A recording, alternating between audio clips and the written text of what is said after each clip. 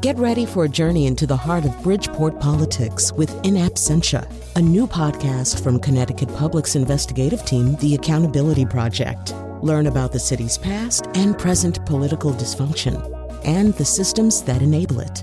Tune in wherever you get your podcasts. Funding provided by Joe Zimmel and Valerie Friedman. From Connecticut Public Radio in Hartford, this is Seasoned. I'm Robin Doyon-Aiken. Coming up this hour, my conversation with Roya Shariat and her mother, the very endearing Gita Sadeh. I talk with them about their new cookbook, Maman and Me, recipes from our Iranian-American family. And later in the show, learn about the cookies that are meaningful to some Connecticut residents, either because they're part of a holiday tradition or they hold a treasured memory. My first guests are the cookbook authors Roya Shariat and Gita Sadeh, the first of several mother-daughter culinary duos you're going to hear about this hour. Congratulations on your first cookbook, Roya and Gita. What a celebration of food and family this book is. I learned so much about Iranian food and traditions from reading it. Thank you so much. We're so excited to be on and talk about it. Thank you for having us. Yes. Roya, you write beautifully in the introduction about your motivations behind the book. You say it's a love letter to Iranian people and an act of keeping recipes alive. Talk more about how important it was to capture your mother's recipes the way you did. It feels like, to me, life or death. I think food is the way that so many first generation and immigrant communities, that's our lifeline. We're in a new country, we're in a new land. We don't have a lot of extended family here, and food is the way of keeping those traditions alive, keeping those people who came before us alive, and keeping our culture alive. And I got to a point when I realized that if I don't preserve these recipes, I'm going to lose this massive connection to my heritage, my history, and I'm going to lose a big part of myself. So for me, it felt necessary to capture these recipes as they are and as my mom has created them and innovated on them after immigrating to this country. Gita, you've become one of my heroes, and not just because you're a teacher. You know, some people go online and they watch cat videos, but I go on TikTok and I watch you flip tahdigs. No one flips a better tahdig than you do. Can you explain what tahdig is and how important it is to Iranian cuisine? Tahdig is the bottom of the pot. Tah means bottom. Dig is the pot you are making your food, your rice. We are a peace-loving family, Iranian, the whole. But when it comes to tahdig, you will see fighting over that tahdig, piece of tahdig. Who gets the darker color? Who gets the bigger piece? We have to be careful about that part. But for me, it's cooking really brings all of us together. And by the way you cook, you show your family, your friend, everybody, how much you love them, how much you support them, bringing the family, bringing the friend together. I feel like an Iranian cook is judged on how they make tahdig. Would you agree with that? Exactly. You could make any stew in the world or any dish in the world. That wouldn't matter if you can't make a good tahdig without either burning it or maybe underdoing it. The last minute you flip the pot and show your masterpiece. Ta-da! It's coming. Tahdig is coming. Yeah. Yeah, that's like the best part of any dinner party. And that's what the moment everybody waits for, the moment of truth. Yes, yes. Now, there is one other series of videos that's made Gita the internet's favorite mom, and I can't resist this. Please explain the special talent that's captured the attention of millions. It was a shock to me that millions of people wanted to see it, but I certainly am so lucky to have the front row seat to this whenever I'm with my mom and my family. It's her ability to fit leftovers in the perfect size container every time. It doesn't matter if we're talking about a massive pot of soup. It could be a stew. It could be leftover rice and some bits of tahdig. People have used this term spatial awareness, and they call her the CEO of spatial awareness. The way that her mind works was shocking to me. And I started making videos of this in early 2020, in the early days of the pandemic. just for myself to remember a special time I had with my family that I wasn't going to get back. And just because this skill always shocked me and surprised me and left me in awe. And after about a dozen or so of those videos, they started going viral one after another. And now, without fail, any of those videos, people recognize her. They know this ability. They tune into the videos. They're shocked. And people say, I can't believe I didn't trust her. She shocks me every time. I think of her every time I put away leftovers. But every time she mentions my mom does it every time, then you could see the comments, our mom, not your mom. And it makes my heart warm. I felt somehow giving people joy, enjoyment, kind of make them busy, not thinking about unknown, not thinking about that bad thing happening. It's so satisfying as a person watching. We're almost like rooting for you, Gita, because sometimes it seems like there's no way you can fit one more slice of eggplant into the Tupperware. But even one teaspoon with soup, it has happened. I will say, even sometimes you doubt yourself, and I record it anyway, and it always fits. Yeah, and then I'm you surprise yourself. I didn't it happen. I love it so much. Yeah. So, what are some of your favorite examples in the book where you've taken a traditional Iranian dish and because of necessity or ingenuity, you've made it Iranian American and it's part of your family's repertoire now? I think there are so many good examples of that, even in the breakfast section, as simple as adding a bit of cardamom to your French toasts. It's a familiar flavor. Yeah, rose water, whipped cream. Familiar treats, but just a taste of home in it. And that is so simple. There are other things like the chips and yogurt dip. Mm-hmm. And in Iran, you might have must or musir, which would be with like a wild shallot. That is harder to come by in the States. Instead, we take whatever yogurt we can find, some mayo or sour cream, Italian seasoning, salt and pepper, and we turned this old school afternoon snack into a new school version of it ourselves. The wonton wrappers for samosa is just like one of my favorite examples of that. She was just like, how do I do this without making the dough from scratch? Obviously, I'm not going to find samosa wrappers, but most grocery stores have both wonton wrappers and egg roll wrappers. Yeah. We've tried both. Yeah. We kind of soup, we make it, we call it ash. And we mostly use, we call it cash, but it's kind of whey protein. Mm-hmm. Beginning when we came to United States almost 40 years ago, no grocery store, no internet, no iPhone, nothing. I needed to have that thing. It was a special part. I needed to have it. So I tried sour cream. It has the color and the taste was fantastic. I said, oh, I can use that in kashke badem jun too. It's not only ash. And I practiced, tried it, and less of that, more of that. And it became so good. And we were happy. We were satisfied using that. The other thing I'll add is sometimes there's American ingredients used in unexpected ways or more Iranian ingredients used in unexpected ways. So saffron salmon with ranch dressing. How the heck did this lady come up with that? I don't know, but it works and it's so good. It's so good. Yeah. And then we have the labneh toast. And it's instead of using your cream cheese, you use labneh in a way that is really straightforward and simple, but is so delicious with ingredients you can find everywhere else beyond that. The salmon and the ranch is a good example, and this happens throughout the book. There are all these little surprises throughout where there are flavor combinations that maybe, I hadn't thought of putting together. Like, I love figs. I love fig jam. You have a fig and peanut butter situation happening where I was like, why haven't I ever tried that before? And also your citrus and almonds was an improvisation. Talk about that. That is such a simple dish. And I think we got into, I wouldn't say an argument, but there was a disagreement about whether or not you include that in the cookbook, because for my mom, that's so basic. Of course, of course simple. I'm going to do that. That's too simple.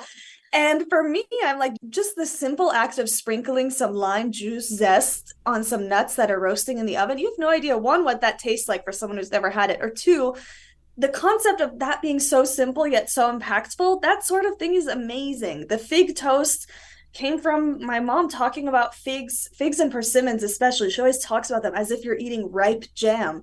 Well, if the fruit tastes so jammy, why don't you just treat it like jam? And we're lucky enough, they have 2 fig trees in their backyard. And my dog is even named Fig because we love that fruit so much. It was a standout in the cookbook. I love it. I want to ask you about a couple of your traditional cookies, but before we get to that, let's say I have access to a well-stocked Southwest Asian market. What are the ingredients you absolutely want to be sure I put in my basket so I can really appreciate Iranian flavors when I cook from your book? First, rose water, cardamom pod, and if you can make those to a powder, it smells so good. If not, they have cardamom powder too. These are the basic ingredients for dessert. You need these two, or rose petal. You can find it everywhere. You can crush it, you can use it, the whole thing for just garnishing. These are the basic. I have to have rose water. And then what about for just stews and cooking and everything else? You have your spices down. Yeah, I have turmeric. Yeah, always. Turmeric, cinnamon, cumin.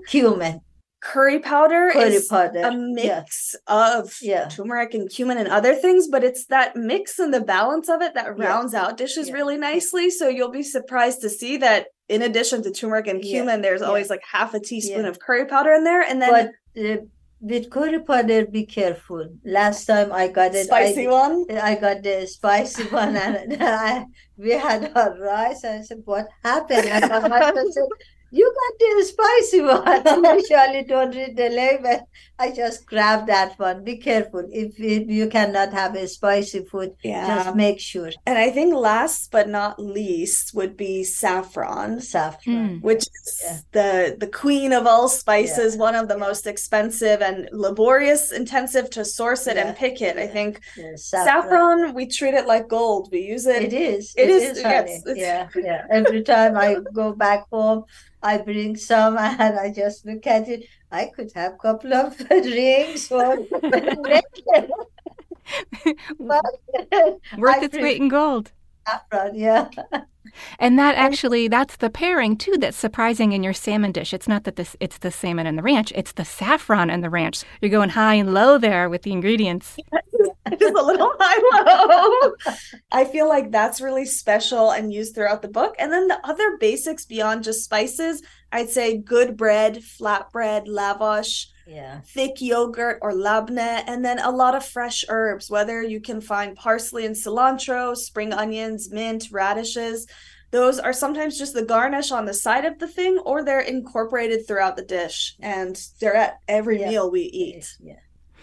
I'm really interested in the cookies that pop up in people's cultures. Can I ask you to tell me the significance behind some of the cookies in Maman and Me? Can we start with your cookies for Iranian New Year? Yeah, and we didn't even put all of those ones in. So there's a selection, but we have the tut, and then I believe we have nun tokhmorghi. So tut are these almond flour sweet cookies, very soft, very easy, no bake.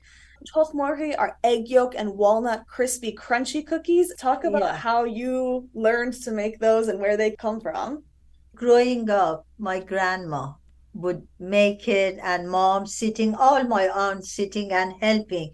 And it was kind of shame for them to buy cookies from bakery. They have to make it. They have to grind rice flour. They didn't have sugar powder in stores. They have to make sugar powder with 2 stones on top of each other with a wooden handle. Someone has to grind that for them. Then they have to put it through clean socks, those nylon socks, mesh something so there is no lump. So sitting there helping them, I was always interested. I got the love of cooking, especially baking. And some of the cookies you see here, it was in our family. So it came from my ancestor, my grandparents. They're handwritten in a cookbook, in a wrinkly old cookbook. The ingredient they were using, the metric system is kilo in Iran. 3 kilos, imagine 2.2 8-9 pounds of flour. Then bring it down to a smaller version. It was hard. You had to bring it down Yeah. to a smaller version, which was still 2 pounds of flour. And then I had to make her take it down even further. Yeah. The hardest part was that, Yeah. just practicing and doing it all over again. It's for me to keep the tradition, to keep Yeah. the culture alive. I want to have it after me. So Roya is trying to pass it on to next generation. And this is for me. Every There time you she go. talks about the baking, food in general, but especially the baking and the cookies, I feel like I learned something new. So that sugar anecdote of grinding sugar and putting it through Yeah. pantyhose, never heard that until Yeah, now. yeah. Remember, Yeah, you yeah. said we didn't have parchment paper, so we Yeah. used old Old newspapers. newspaper, egg cookies. Yeah. Yeah, yeah. Then Yes. we have to be careful, just somehow take Peel it it off out with no, nothing written. Yeah. For your crispy egg yolk cookies with walnut, people, if they're trying to think about what that might be, they should think of a meringue almost. The recipe in the book makes 20, but your great-grandmother and your ancestors would make hundreds of these. And so that's what you were talking about with like all of that flour having to be sort of scaled down for a modern recipe you'd They make didn't today. have electric mixer. Yeah. Wow. They had to just whip the egg yolk with hand. Yeah. And I love that the no-bake cookies, the soft almond flour cookies, I learned that toots is the word for mulberries. And it's not that they're mulberry flavored, but they're oblong shaped like mulberries. I think that's so sweet. And they're really beautiful in the book, these wonderful pastel colors. And that is one of your cookies flavored with rose water. So if people have rose water and they're trying to think about, whoa, what am I going to use this? And I bought it special for one recipe, try these cookies. I'd say those are great. And I'd say there's a few options with rosewater here in terms of recipes, but then start branching out. If you're going to make a pound cake or a loaf or a cupcake, think about adding a teaspoon of rosewater to your frosting or to your baked good. It's better, honestly, I feel like in frostings and glazes and finishes, because the flavor can sometimes dissipate when you bake. You have to be a bit more generous when you're heating it up versus when you're eating it as is. But the long hope is that, someone may try this toot recipe and that inspires them to put a little bit of rose water in their next cupcake recipe or in their next or even dish. your lemonade. I buy lemonade big jar from Costco. Then Me too. just couple of teaspoon of rose water. Oh, you made that? I said, yeah, I made it, but it was pre-made. I added just rose water. Honest, the taste is totally different. I love it. And I do that too, Gita. So no, there's no shame in a Right. huge Yeah, Costco yeah. run. Now, one thing that stood out to me about your sweet yogurt fritters, these little half-moon looking cookies covered with confectioner's sugar, you say that it's perfect to have with tea. And so I wondered if maybe you would talk about the importance of tea in your cultural cuisine. Tea is the center of every gathering, almost like the herbs are at the table in every meal, or you can expect tahdig at every dinner party. Tea is there morning through night. And it's kind of for us being hospitable. The guests coming asking, would you like some tea? And they say, no, thank you. I say, this is a special tea. Then I'm asking, would you like hot tea after 2-3 minutes? No, thank you. But I have good cookies. You can have your hot tea with cookies. I have cake. Then after a couple of times, I think the guests would give up, say, bring your tea. Then they have the first one, they would ask, can I have the second one and third one? We don't use tea bag. I have some kettle, boiling water. Then I put a smaller kettle. It has to be porcelain, no metal. The tea steeps there, then just a little bit of that tea, then adding the boiling water to it. It's kind of ritual. When you taste the tea, you are going to be in love with that tea. I feel like sometimes we'll be somewhere eating a sweet and she goes, I really need some chai. I really need some tea with this. Yeah. I can't enjoy it without tea. It needs to be there. Yeah. And I remember once I was probably a teenager, there was a wild power outage in the DC area in the middle of the summer, leaving us without power for many days. And at some point, my parents bought a small generator to power just a few basic things because we were really struggling in this heat.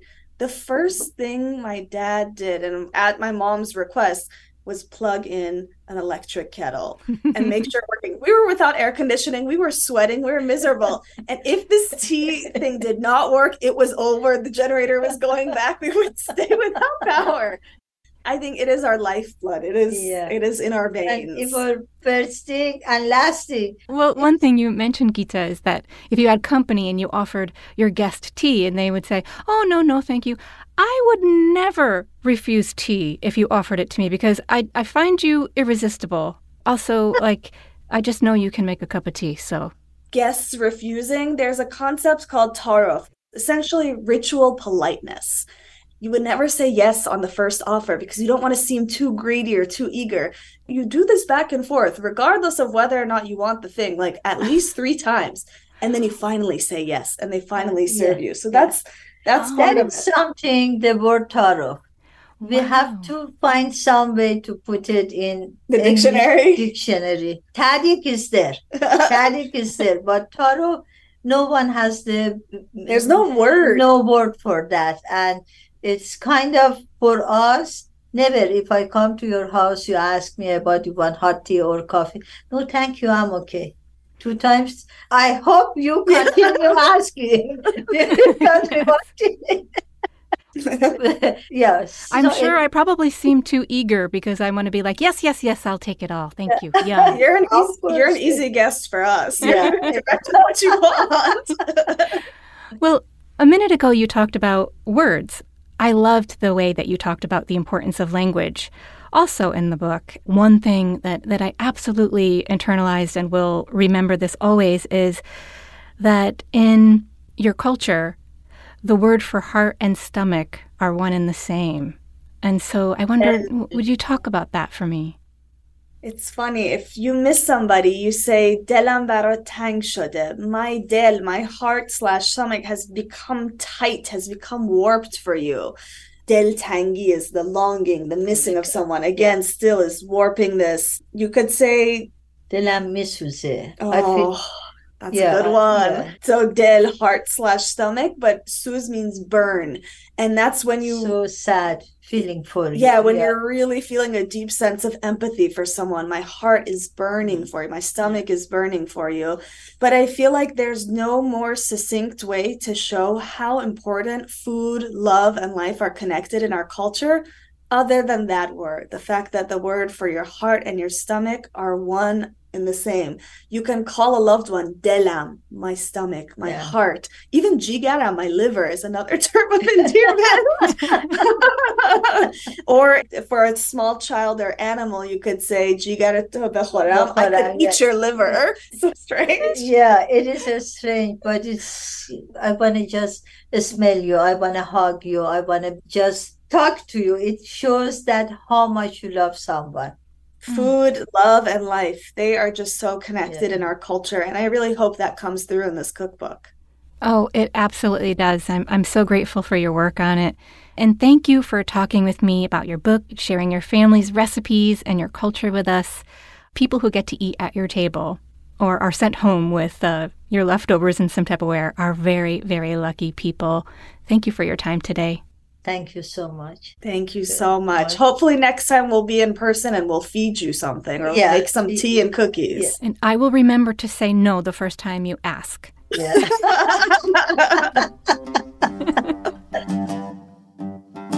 That was Roya Shariat and Gita Sadeh. Their book is Maman and Me. You can find 3 of Roya and Gita's holiday cookies on our show page and at ctpublic.org/recipes.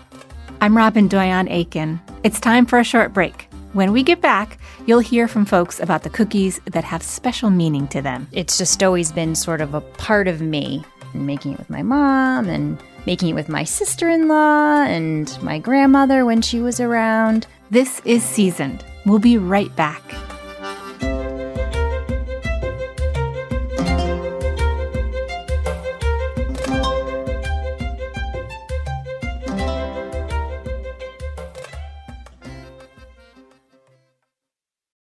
Support for this podcast comes from Hartford Healthcare. Elevating Health is funded by Hartford Healthcare. Loneliness can be a significant health risk to people of all ages. Dr. Laura Saunders, a psychologist from Hartford Healthcare's Institute of Living, talks about social isolation and why we need to connect in person. Loneliness actually is a pretty significant health risk for people that struggle with social isolation. It affects their blood pressure, it affects their immune system, it affects your willingness to get up and get out, and can cause some not just emotional issues, but health problems as well. You're not alone. Dr. Saunders explains how important it is for us to look to others and get out of our comfort zone. I like to talk about social isolation as not just that individual's problem, but it's a community problem or it's a family problem. We need to connect with others. We can take space at times as well, but we need to step out of our comfort zone and do things to connect with other people. It's life-saving. For more information, go to ctpublic.org/elevatinghealth. Welcome back to Seasoned, everyone. I'm Robin Doyon-Aiken. Lots of you are baking cookies this week. For some of you, those cookies aren't just delicious. They have connections to your culture and culinary heritage. We're spending the second half of the show hearing about cookies that have special meaning to their bakers. My name is Joyce Thompson Biolzi. My name is Janice Papaga. The special cookie that we're here to talk about today are krumkake, which comes from Norway. My parents came over here, I guess, when my mother was about 8 years old. That's when the tradition started. At Christmas time, they would make special cookies. The cookie looks like an ice cream cone that some people do put different things in it, but most of the people just eat it as a cone. The dough for the krumkake are pretty much like a butter cookie. There is a lot of butter in it, eggs and sugar, flour, of course, and it has cardamom. The krumkake cookie was probably the most popular cookie because it had such a unique taste. It was just this thin cookie and it flaked, and it just had such a nice taste to it. You pretty much make the dough up like you would any cookie. I like to make it ahead of time. The dough has to be chilled. And just a certain amount, a certain way, because if it's too little, it doesn't work right. And if it is too much, it doesn't work right. The idea is to have everyone ready when the dough is ready. And we have an iron that we have to use in order to make it. It's similar to a waffle iron, only it's flat. To put the dough on the iron, I use 2 teaspoons. And I try and place the dough at a certain spot on the iron so it doesn't come out the sides or out the front. It'll stay where it is and just go round to the shape that it's supposed to be. When you put the top down, there's a lid that you put down and hold it tight so that the cookie itself becomes very thin. If it's too thick, then it's not right either. And if it's too thin, it's not right. So there are a few different things that you have to learn by trial and error. As you get older, it gets better, and then it starts to get worse again. So you have to cook both sides of the cookie, and while it's very hot, you take it and wrap it around a wooden form to shape it into the shape of a cone, and then you would put it aside until it cools off, and you can store them by putting one inside the other. This is much better if you have a helper.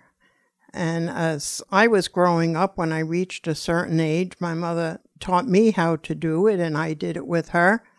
And then when my daughter was born and she got old enough, I used her, and we sat and did it together. It was just always fun around the holidays, spending time with my mom, and sometimes my grandmother would be here.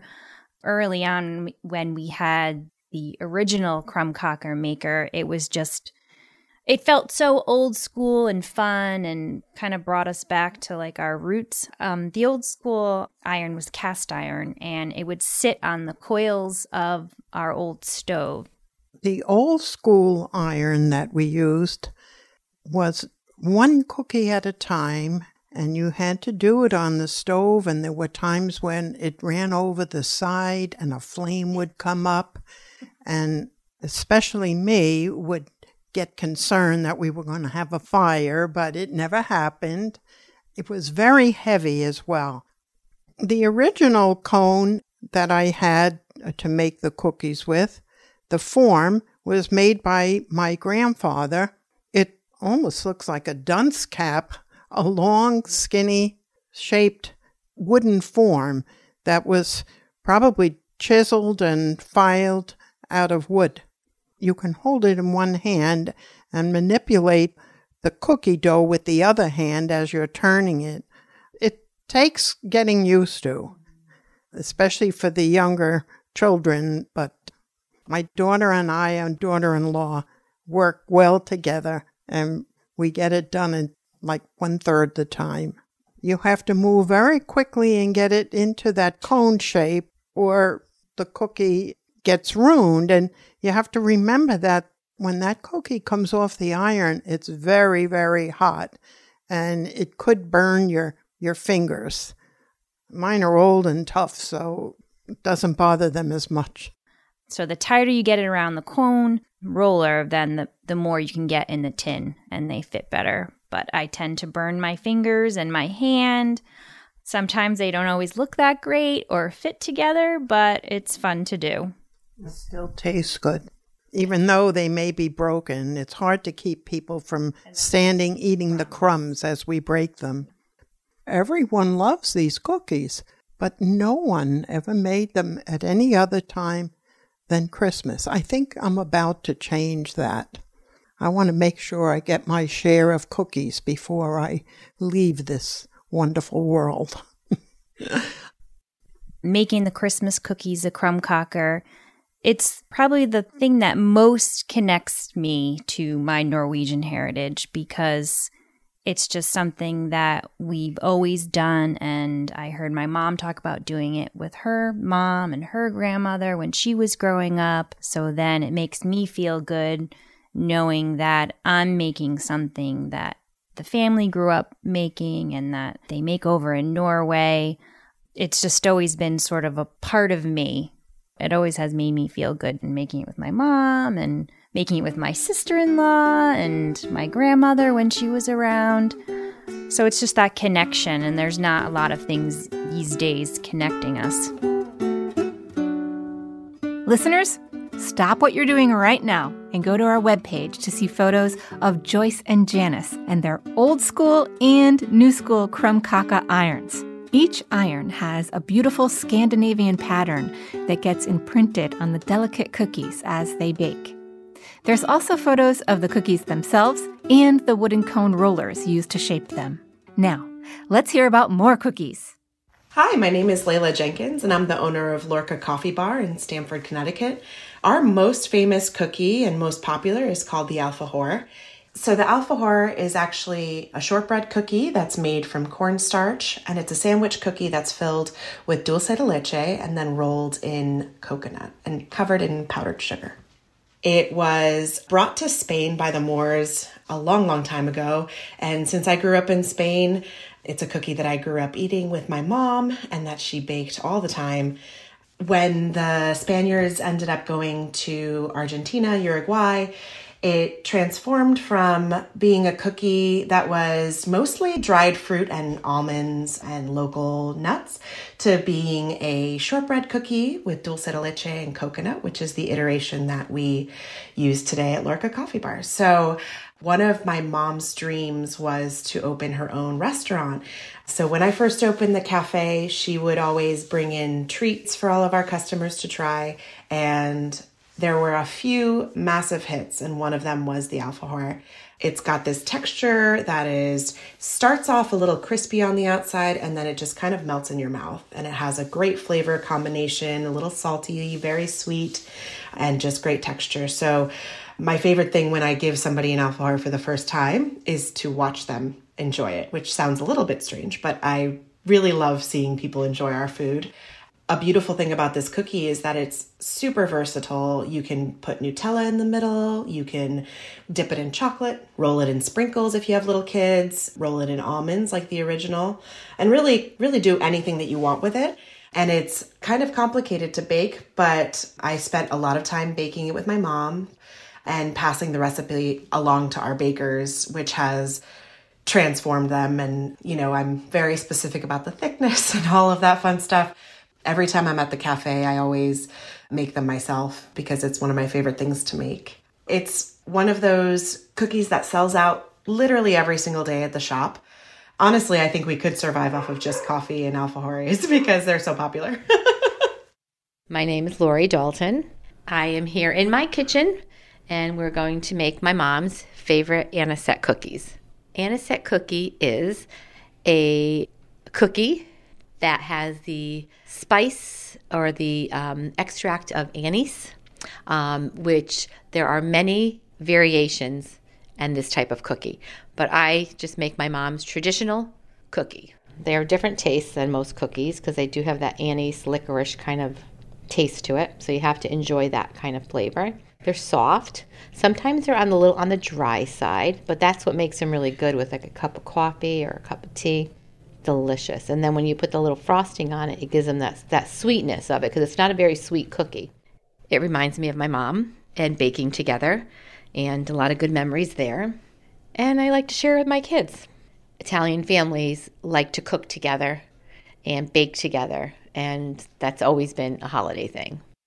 I'm Ramin Ganeshram, chef, journalist, culinary historian, and executive director of the Westport Museum for History and Culture in Westport, Connecticut.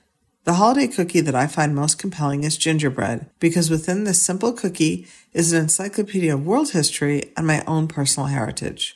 The first gingerbreads were produced in monasteries in the Middle Ages using spices like clove, nutmeg, cinnamon, and of course ginger, just like today. Those spices got to Europe via the silk trading routes from the eastern lands from which I'm partially descended. Later, when Europeans developed the Atlantic trade in the Western Hemisphere, molasses became a key part of gingerbread in North America, where it replaced honey and sugar as a flavoring. Molasses came from sugarcane production by enslaved Africans as well as indentured Chinese and East Indians. This speaks to my Caribbean heritage. In cultural history, the Tudor Queen, Elizabeth of England, allegedly had gingerbread figures baked and decorated in the 1500s. These were the original gingerbread men. The first American cookbook, published in 1796 by Amelia Simmons, had 7 gingerbread recipes. In the 1800s, Amherst poet Emily Dickinson was known in her community as a baker during her lifetime, not actually as a poet. Neighborhood kids loved the gingerbread she lowered down from her window in a basket.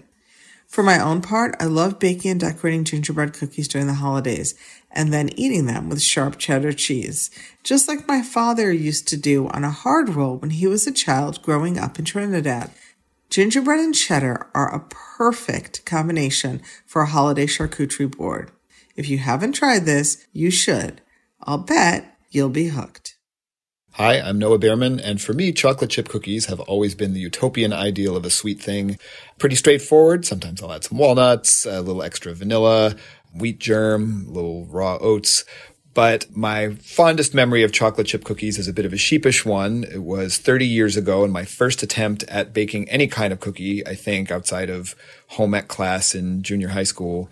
I had the next day lined up my first recording session as a jazz musician of my own compositions with other musicians, and I wanted to feed cookies to all the musicians, but I was a pretty new baker, and I added, instead of a stick of butter, a pound of butter, and the whole thing just oozed all over the bottom of the stove. It was a big mess, certainly had no edible cookies to deliver, but I still believe in chocolate chip cookies, and I still believe in keeping my musicians nourished, both in the soul and in the belly. That's one of Noah's compositions you're hearing right now. It's called Minor Miracle. I'm Robin Doyon Aiken. After a short break, more cookies that nourish the soul and tie us to people we love. Cookies can do that, you know. So for me, making Maman, it is remind me with my mom and with my family. You're listening to Seasoned on Connecticut Public Radio. We'll be right back.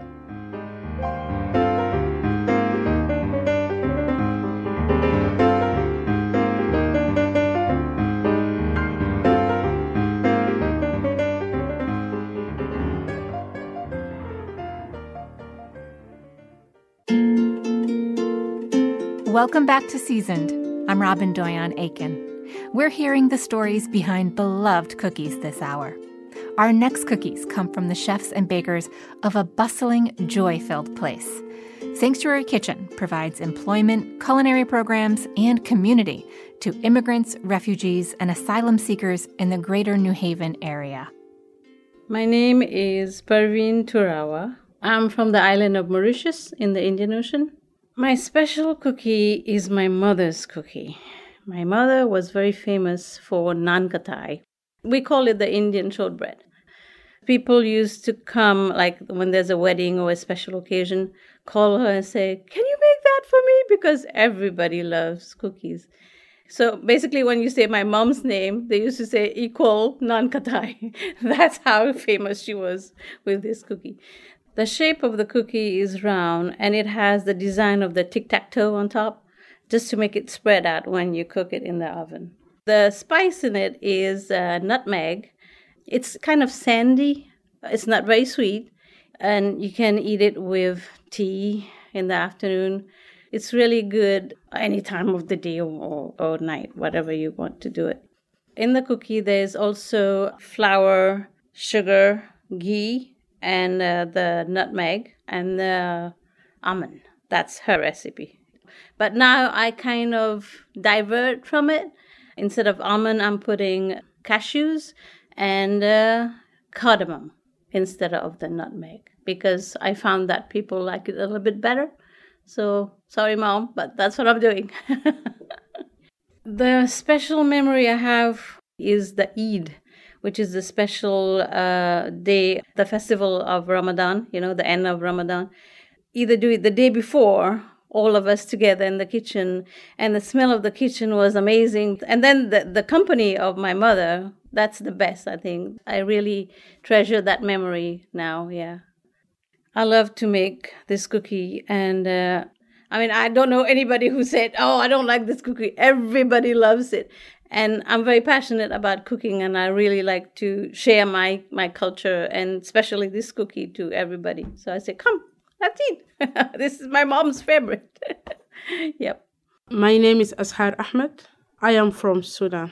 My special cookie is Kaak Josel Hind. The name Kaak Josel Hind, it comes from the Arabic word. The Kaak, it means cookies. Josel Hind, it means coconut. All of the people in Sudan, they make it, especially like in their holidays, the Eid or Christmas, or if there is wedding, any special like event, we use these cookies. The Kaak Josel Hind is look like, some people they say it's look like the Mexican wedding cookies. It's kind of shortbread. I make it with the flour, coconut powder, yogurt, sugar, powdered sugar. I love it because I think this is the first I learned when I was 10 years. Like, I love to bake. My dad used to have a bakery, and in Sudan, like during the holidays, at that time, the people don't have oven at home. They use my dad's bakery. I really enjoyed that time because many people come from sometimes from far away. They make it already at their home and just come and use the oven.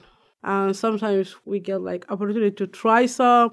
Each one try to make beautiful, especially for the holidays. And I said, "Oh, I want to do that. It's so good." Mm-hmm. Funny story I want to tell about the Kaak Josel Hind. Because I'm the one who's in charge with the cookies during the holidays. I remember one day I made a lot of cookies because I have 6 brothers. When I made it, I worked very hard to make this. In the morning, before they went to prayer, and I made many different of cookies. When I wake in the morning, my brothers they brought the whole packet. They start with the tea. They finish it all in one time. Yeah, I cried a lot, and I took the rest. I went to my grandma's house. Can you keep this one when we have visitors? Yeah. My name is Roya Ghazi. I came from Iraq. My really special cookie is ma'moul. It is mean a lot for us because before we was making ma'moul just in holiday. So it is remind me with my culture, my mom, and our special days. So the ma'mul for me is something really special. So we really like to make a ma'mul as a beautiful shapes. Plus the flavor for ma'mul is really beautiful because we add spice. It's called mahlab. We add it with the dough. So the mahlab is really like, it is came from cherry bit. So it is something unique. And we use the really good kind of ghee. So the flavor for the ghee and the smell for the mahlab make a really good combination together. And the ma'mul came with a lot of stuffing. So we stuff it with date. We stuff it with the walnut and with pistachio. With date, we mix the date with ghee and cinnamon and cardamom. So it is gave a really beautiful flavor and smell. And if we want to do pistachio ma'mul, we put rose water, also ghee. So it's make the pistachio like more strong flavor for that. So it is like really make it delicious. So we prepare the dough. It is like really come as a soft dough. So we make a bowl, and then we try to make a hole inside the bowl, and then we put the stuffing inside, and then we close the bowl. We bring the nice shape mold, and we make like a stamp. So we make a shape. There is no cookie here in US like similar to the flavor for ma'mul because of the mahlab and all the spice. We mix it with the stuffing. It's make it really special. Yeah, I really like ma'mul. The specific time we make ma'mul in my country, when we finish Ramadan, which is the month we are, as a Muslim, we fast in this month. So in the last day, we are preparing to make a ma'mul for the holiday after Ramadan. So we all, me and my mom, she preparing the dough. And on the night, we are sitting around the table and we put a nice music and we are happy that we finished this month.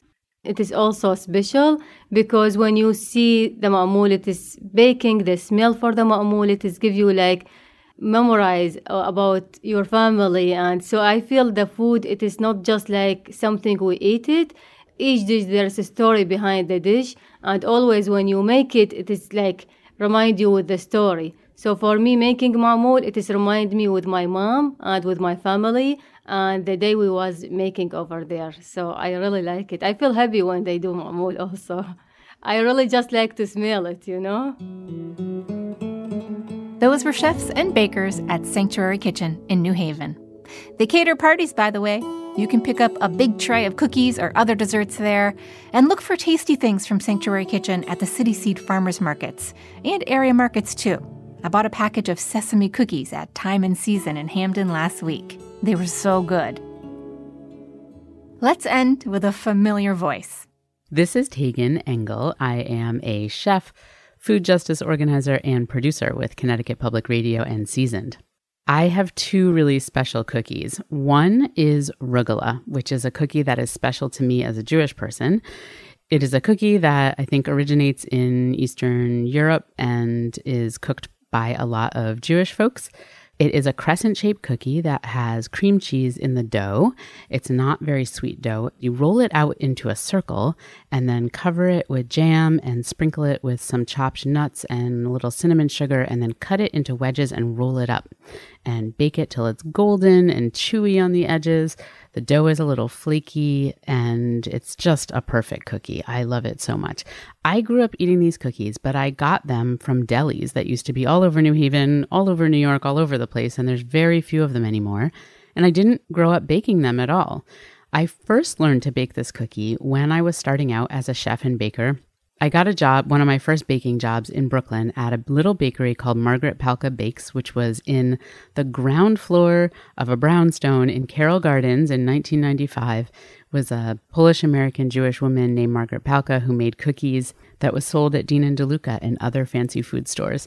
And that's where I first learned to make this cookie. The recipe that I use is still from that bakery. There's cream cheese in the dough, and then she adds powdered sugar to the dough. And some recipes have no sugar, some have granulated sugars. Hers has powdered sugar, and I think that adds a little chewiness and wonderfulness to the texture of it. It is just one of the best cookies in the world. You can be from any cultural background and enjoy this. I make some of the dough. I put it in the freezer, and then I can pull it out whenever I feel like making cookies, just for fun or for a holiday or to give to friends. My other favorite cookie, I think, is one of the best cookies in the world, and it comes from one of the best bakeries in this country called Tartine, which is based out in the Mission District in San Francisco, and it is their soft gingerbread.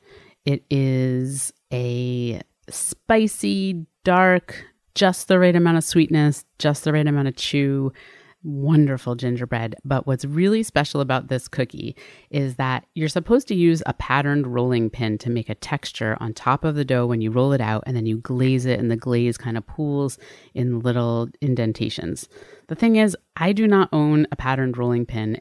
So every year I make these cookies for the holidays, and I was looking around my kitchen thinking, what could I use to make the pattern on these cookies? And many years ago, when my kids were little, I headed over to the Lego box and I grabbed a whole bunch of different Legos, some circles, some with different kinds of textures and patterns. And I used the Legos to make a indentation pattern across the cookie dough.